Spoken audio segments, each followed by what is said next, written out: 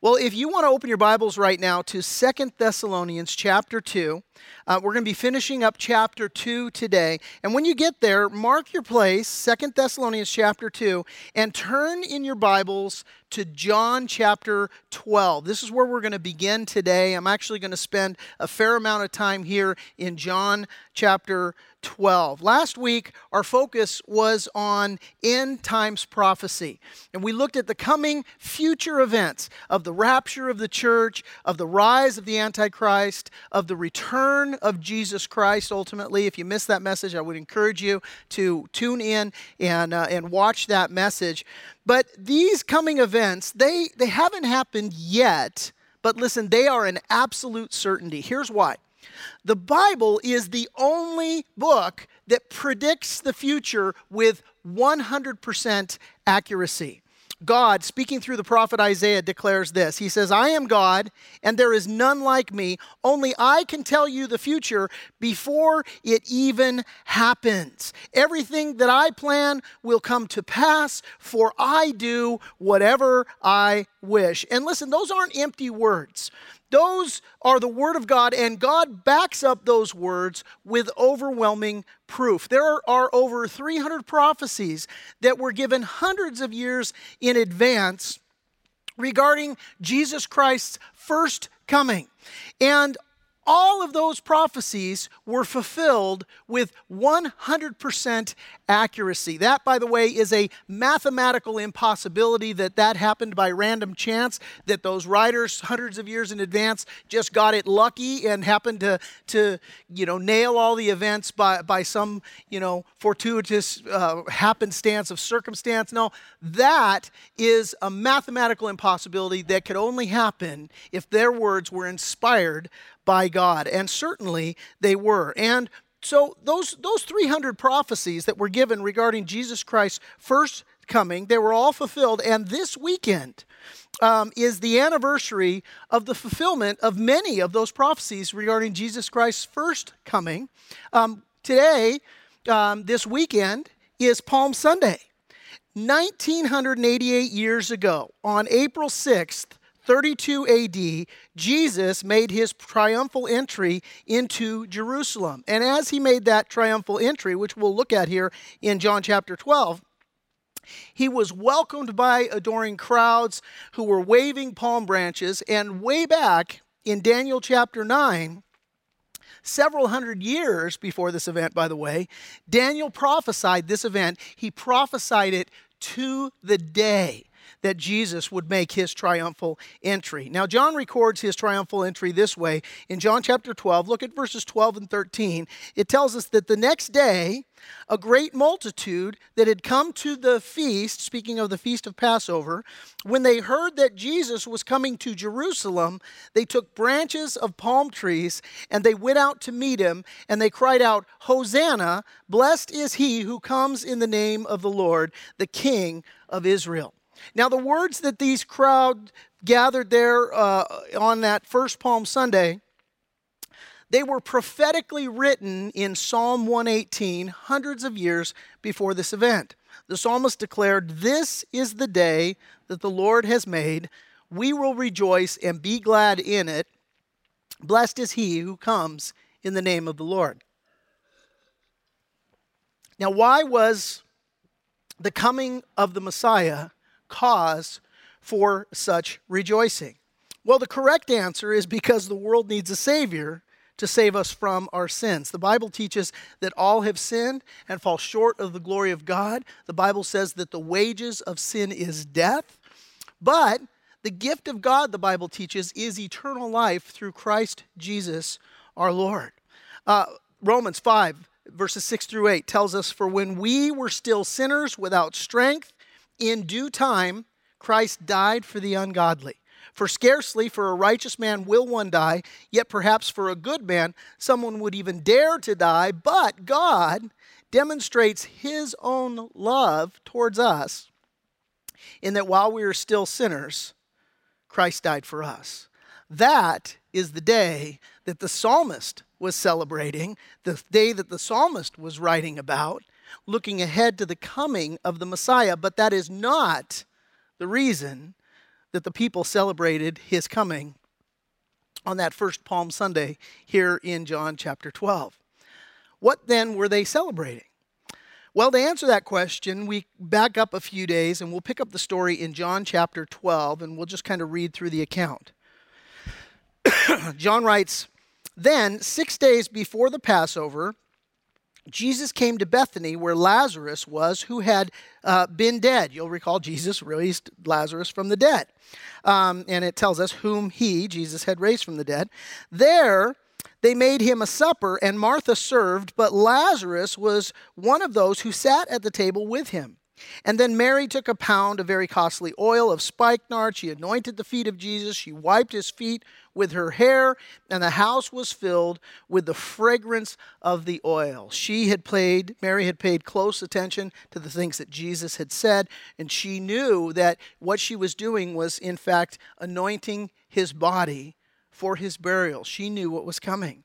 But, verse 4 tells us, one of his disciples, Judas Iscariot, Simon's son, who would betray him, said, "Why was this fragrant oil not sold for 300 denarii and given to the poor?" This he said, not that he cared for the poor, but because he was a thief, and he had the money box, and he used to take what was put in it. We could do a whole message on that. But, verse 7, Jesus said, "Let her alone.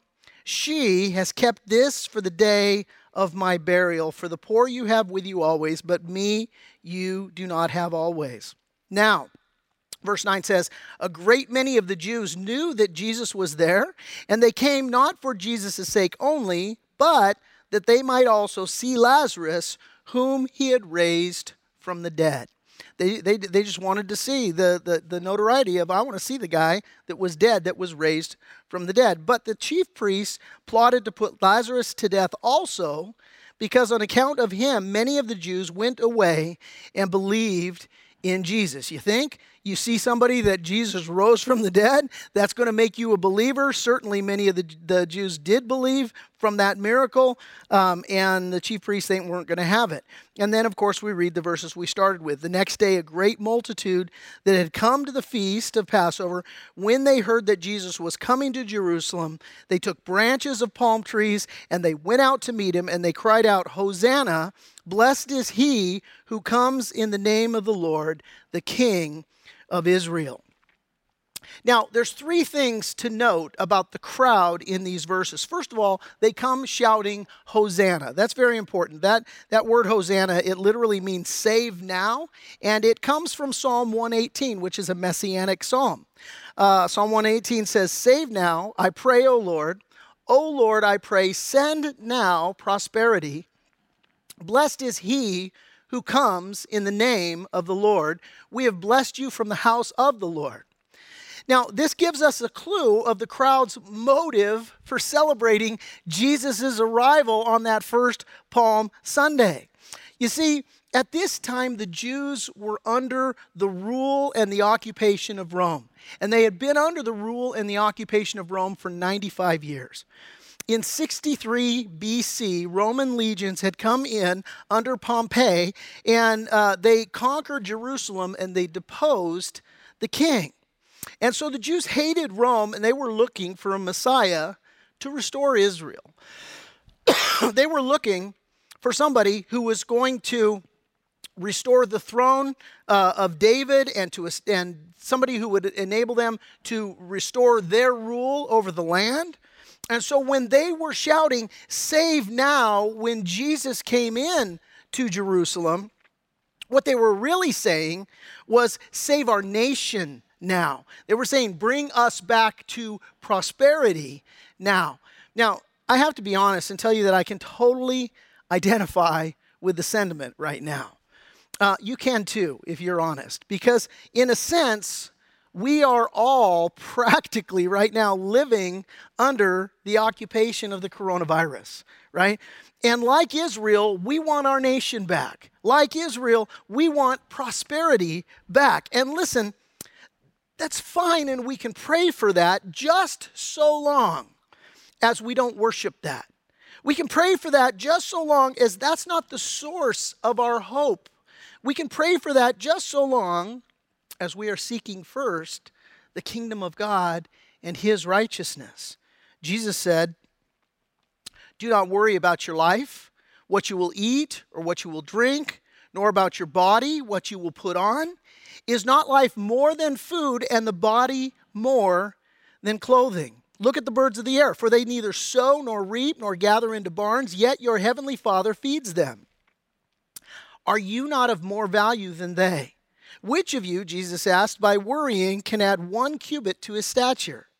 And then he goes on to say this in verse 31 of Matthew chapter 6. He says, therefore do not worry, saying, what shall we eat? Or what shall we drink? Or what shall we wear? For after all of these things the Gentiles seek, for your heavenly Father knows that you need all these things.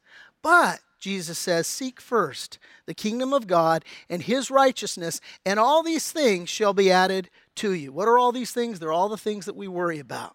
Right?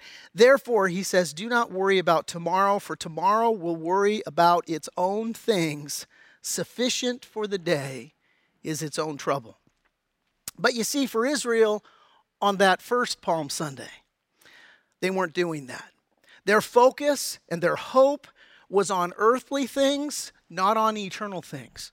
Their focus and their hope and their whole concept of God was that he would be a welcome addition to their little empire. He would be, a welcome addition to provide them all that they needed for their own kingdom, for their own program. And listen, at the end of the day, God doesn't care about your stuff. He cares about your state. That's the thing about the heart of God. He'll take care of your stuff. That's what Jesus said in the Sermon on the Mount that we just read from Matthew chapter 6. He'll take care of your stuff, but he's never going to do it at the expense of your state, your spiritual state. Jesus said, seek first the kingdom of God and his righteousness, and all these things will be added unto you.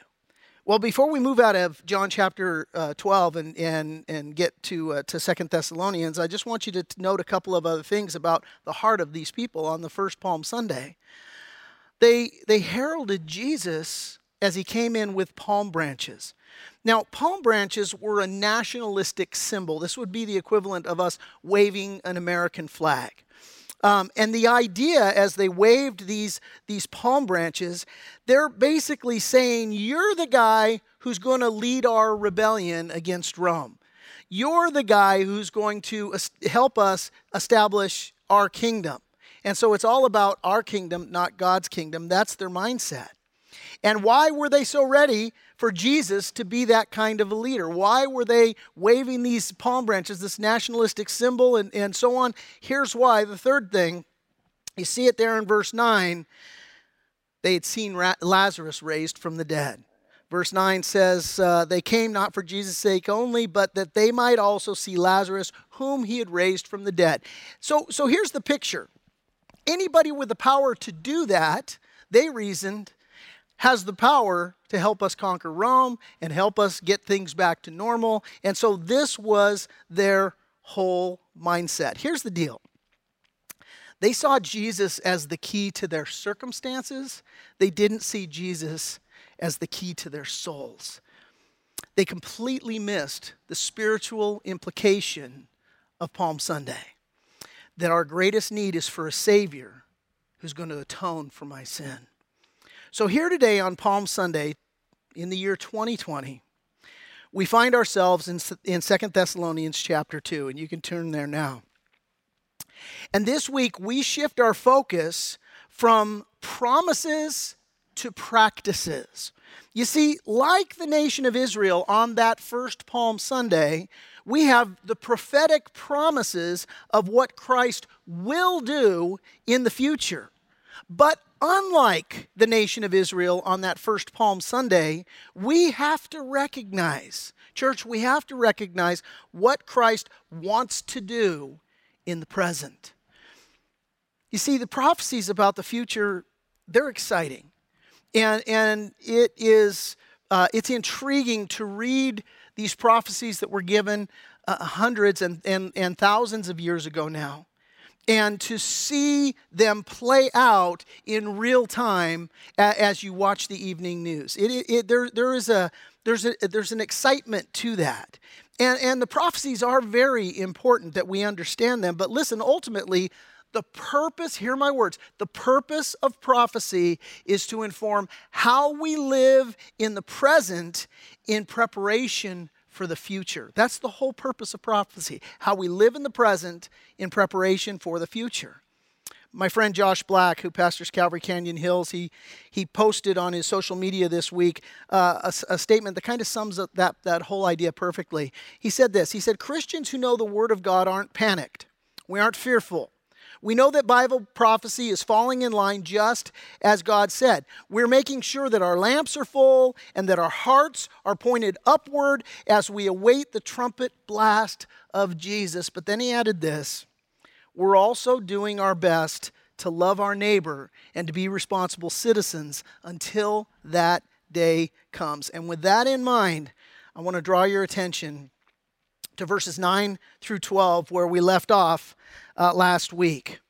Paul says this. He says that the coming of the lawless one, speaking of the Antichrist, is according to the working of Satan with all power, signs, and lying wonders, and with all unrighteousness, or with all unrighteous deception among those who perish. These are the people that reject Jesus and embrace Antichrist. He says, because they did not receive the love of the truth that they might be saved. And for this reason, God will send them strong delusion that they should believe the lie, that they all may be condemned who did not believe the truth, but had pleasure in unrighteousness. What Paul says, and we can't miss that because it's so important. He says that the defining practice of the people who are going to follow the Antichrist will be that they reject the truth. But Paul continues in verse 13 and he says, we are bound to give thanks to God always for you, brethren, beloved of the Lord, because God from the beginning chose you for salvation through sanctification by the Spirit and belief in the truth, to which he called you by our gospel for the obtaining of the glory of our Lord Jesus Christ. You see, just as the defining practice of the followers of Antichrist is going to be that they reject the truth, Paul says that the defining practice of the followers of Jesus is that rather than rejecting the truth, listen, Christians receive and they respond to the truth. This is what Paul is saying. Now, what we're going to do in our remaining time together is we're going to look at 3 ways to receive and respond to the truth. This is what Paul is going to get into. We're going to really dig in hard on the first way. We're going to lightly touch on the remaining 2, but 3 ways to receive and respond to the truth. And the number 1 way is we need to believe the truth. Paul says there in verse 13 that God chose us through the work of the Holy Spirit by our belief in the truth. Now, when the Bible speaks of believing the truth, we have to define what that means. Because Paul here, what he's going to do is he's going to go on to list several defining beliefs that are all part of the truth of the gospel. And the first thing about believing the truth is that we need to believe that God loves us. We need to believe that God loves us. Paul says there in verse 13, we are bound to thank God for you. Here's the key word, beloved by the Lord. That word beloved, it's the word agape in the Greek, which is a word that's very familiar to many Christians. Agape means unconditional love. There are no strings attached. It's not a love that's dependent on anything that you do. It's an act of the will. It is a choice that God has made. And so believing the truth, first of all, means that we believe that God loves us. John 3:16 says, for God so loved the world, and the word there is agape, unconditionally, not dependent on anything you do. God so loved the world, what did he do? He gave his only begotten Son, that whosoever would believe in him would not perish, but would have everlasting life.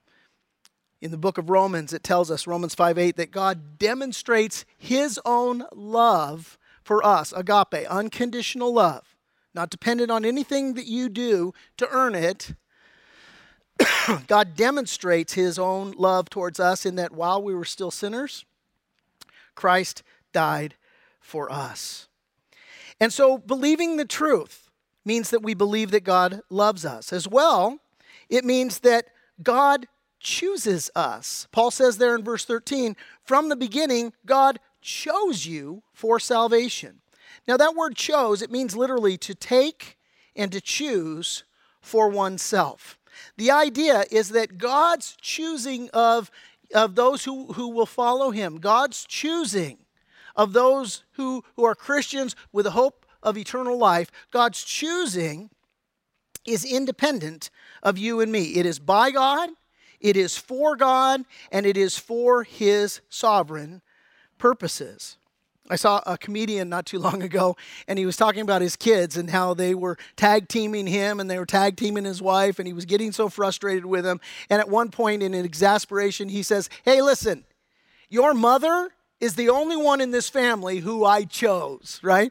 And he did a much better job with it than me. But listen, this idea of choosing, right?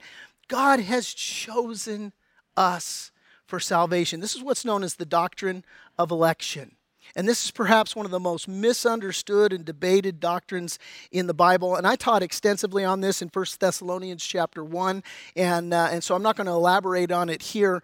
I would encourage you to listen to that message in 1 Thessalonians 1 on the doctrine of election. But listen, just understand that the Bible contains two doctrines that are related to our salvation.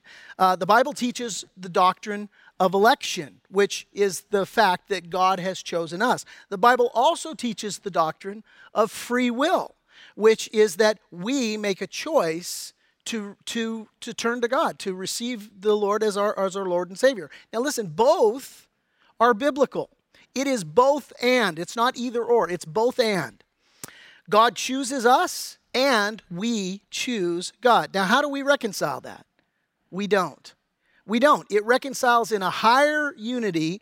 We can't understand it, but listen, God does understand it. I like what Greg Laurie said. He said, if God was small enough for us to figure out, then he wouldn't be big enough to handle all of our problems. And I like that. Here's the question. The question is, do you believe that truth? Do you believe that truth? And how are you going to respond to the truth? That God loves you and that God has chosen you. Something else that believing truth includes is that we need to believe that God has set us apart unto himself. He set us apart to himself. Paul says there in verse 13, God chose you for salvation through sanctification. Now that word sanctification, it means to be set apart. And in 1 Thessalonians chapter 5, we looked at practical sanctification in a believer's day-to-day life. The idea of practical sanctification is the ongoing work that God does in you after you have been saved. He who has began a good work in you, the Bible says, will be faithful to complete it. And so there is that work of practical sanctification in a believer's life, which is just the daily process of being set apart to God moment by moment.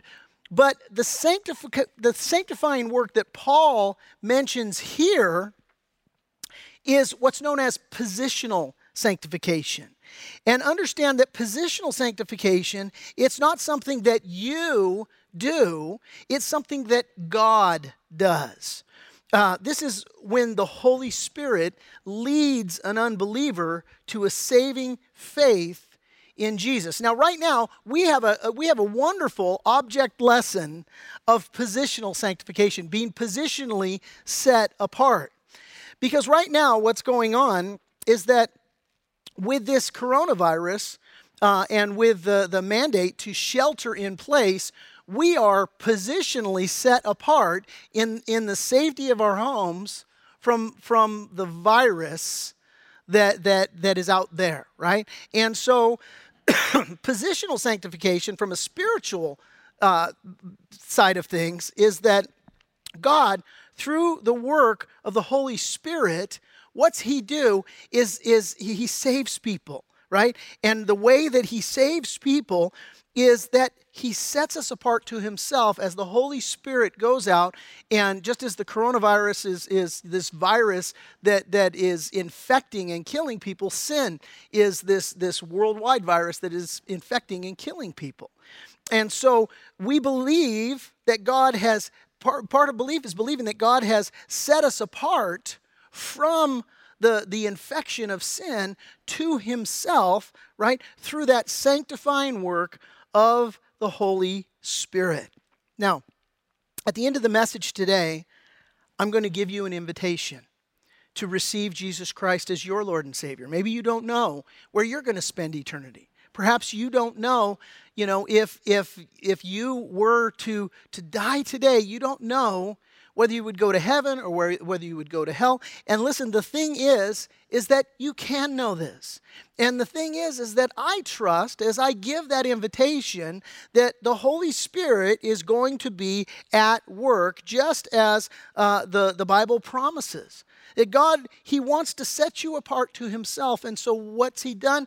The Holy Spirit is at work in the world right now, and as I'm leading you, as I'm teaching you, I'm trusting that the Holy Spirit is going to lead you to believe the truth that God loves you, that you are going to believe that God has chosen you, that you are going to believe that God, through the person and the work of the Holy Spirit, desires to set you apart to himself. And listen, something else that we need to believe that Paul touches on here, we need to believe that God calls us through the gospel.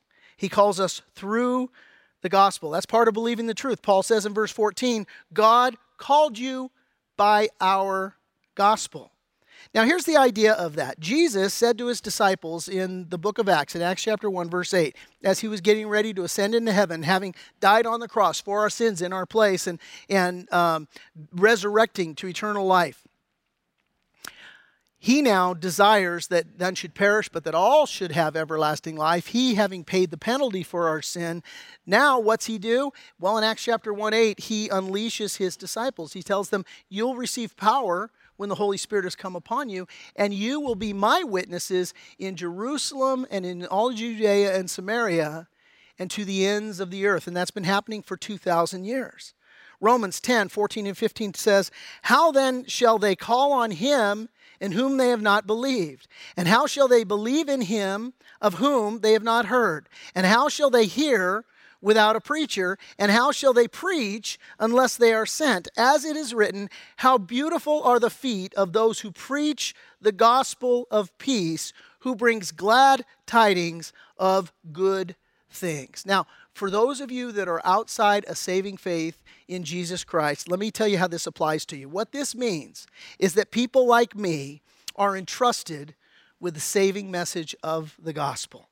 And when you hear these words, you need to understand these aren't my words. This isn't my idea.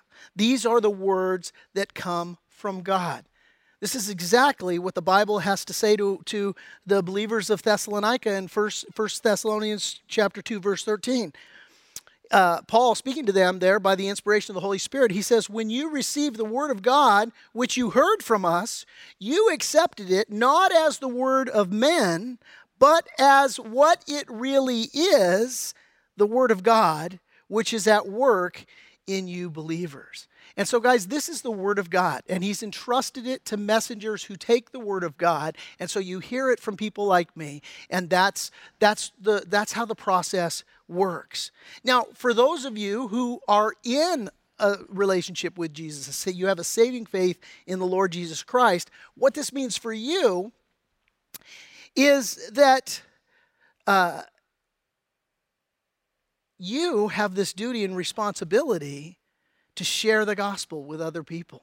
that we are called to be salt and light, and we are called to take this saving message of the gospel, which is not a message that we created. It's just a message that we've been entrusted with, and so that is your role. So there are three ways to receive and respond to the truth, right? Number one, we've been looking at believing the truth, and believing the truth means that you believe that God loves you. It means that you believe that God has chosen you. It means that you believe that God has set you apart, and it means that you believe that God has called you. The second way that we respond to the truth that Paul touches on here is we guard the truth. We guard the truth. Notice what Paul says there in verse 15. He says, stand fast and hold the traditions that you were taught in the Word, right? That's the idea. See, not only is there the coming future danger when Antichrist comes on the scene and there are all those who follow him, and what do? They reject the truth in order to follow the Antichrist. Not only is that a reality in our future, but listen, in a very real present tense, there is a danger right now. And the danger that we face right now is that the truth is under attack. And it's been under attack since the very beginning when Satan was tempting Adam and Eve in the garden. His whole line of attack was to question the Word of God and to bring doubt. Did God really say that? That's what Satan was doing. And so the remedy that Paul says here, as you and I as believers, we're entrusted to guard the truth. How do we do that? Paul gives us the remedy or the prescription for guarding the truth. He says it's to stand fast and to hold the traditions. And then what Paul does there in verse 15 is he clarifies what he's talking about. As he says that we are to stand fast and hold the traditions, what he says is whether it's by word or whether it's by epistle. You see, that's how you stand fast. That's how you hold the traditions. You do so by the Word of God and through the epistles, the letters which the apostles wrote, which are also the inspired Word of God. The idea, guys, is that we are to be anchored in the truth of God's Word. When I was a kid, there was a boat in Redondo Beach that it had some engine problems. They were in a storm, and they dropped their anchor, and they tried for their anchor to hold them against this storm that was blowing in, and it couldn't do it. And so the anchor failed, and that boat ended up smashing against the rocks. And as it smashed into the rocks, it became a permanent fixture there on the rocks. And my whole growing up, we would see this boat that was called the Dominator getting dominated by the wind and the waves and so on. And so, listen, that's a picture of what can happen to us if we're not anchored in the Word of God. This is why gathering together and going through the Word as we do here is so vitally important. As we just study the Bible, as we study it chapter by chapter and verse by verse, listen, the Word of God anchors us. It gives to us that ability to hold against the storms that are going to assail us. And so I said there's three ways to receive and respond to the truth. We believe the truth. Secondly, we guard the truth. And finally, Paul says that we practice the truth. Notice again verses 16 and 17. Paul says, now may our Lord Jesus Christ himself and our God and Father, who has loved us and given us everlasting consolation and good hope by grace, comfort your hearts and establish you in every good word and work. Listen, as we close, I want to make one single observation, these two verses, and one single point of application for you and me as we prepare to put feet on our faith. I want you to notice who it is who does this work. And I'll give you a clue. It's not you. It's not you. He says in verse 16 that it's our Lord Jesus Christ and it's God the Father, who, by the way, Paul says, has loved us, who gives us everlasting consolation and hope by his grace, and who comforts us along the way. This is our promise, church. And even now, right now, in the midst of the storm that we are in, listen, we need to receive and respond to the truth that God has given to us. We need to believe the truth, we need to guard the truth, and we need to practice the truth.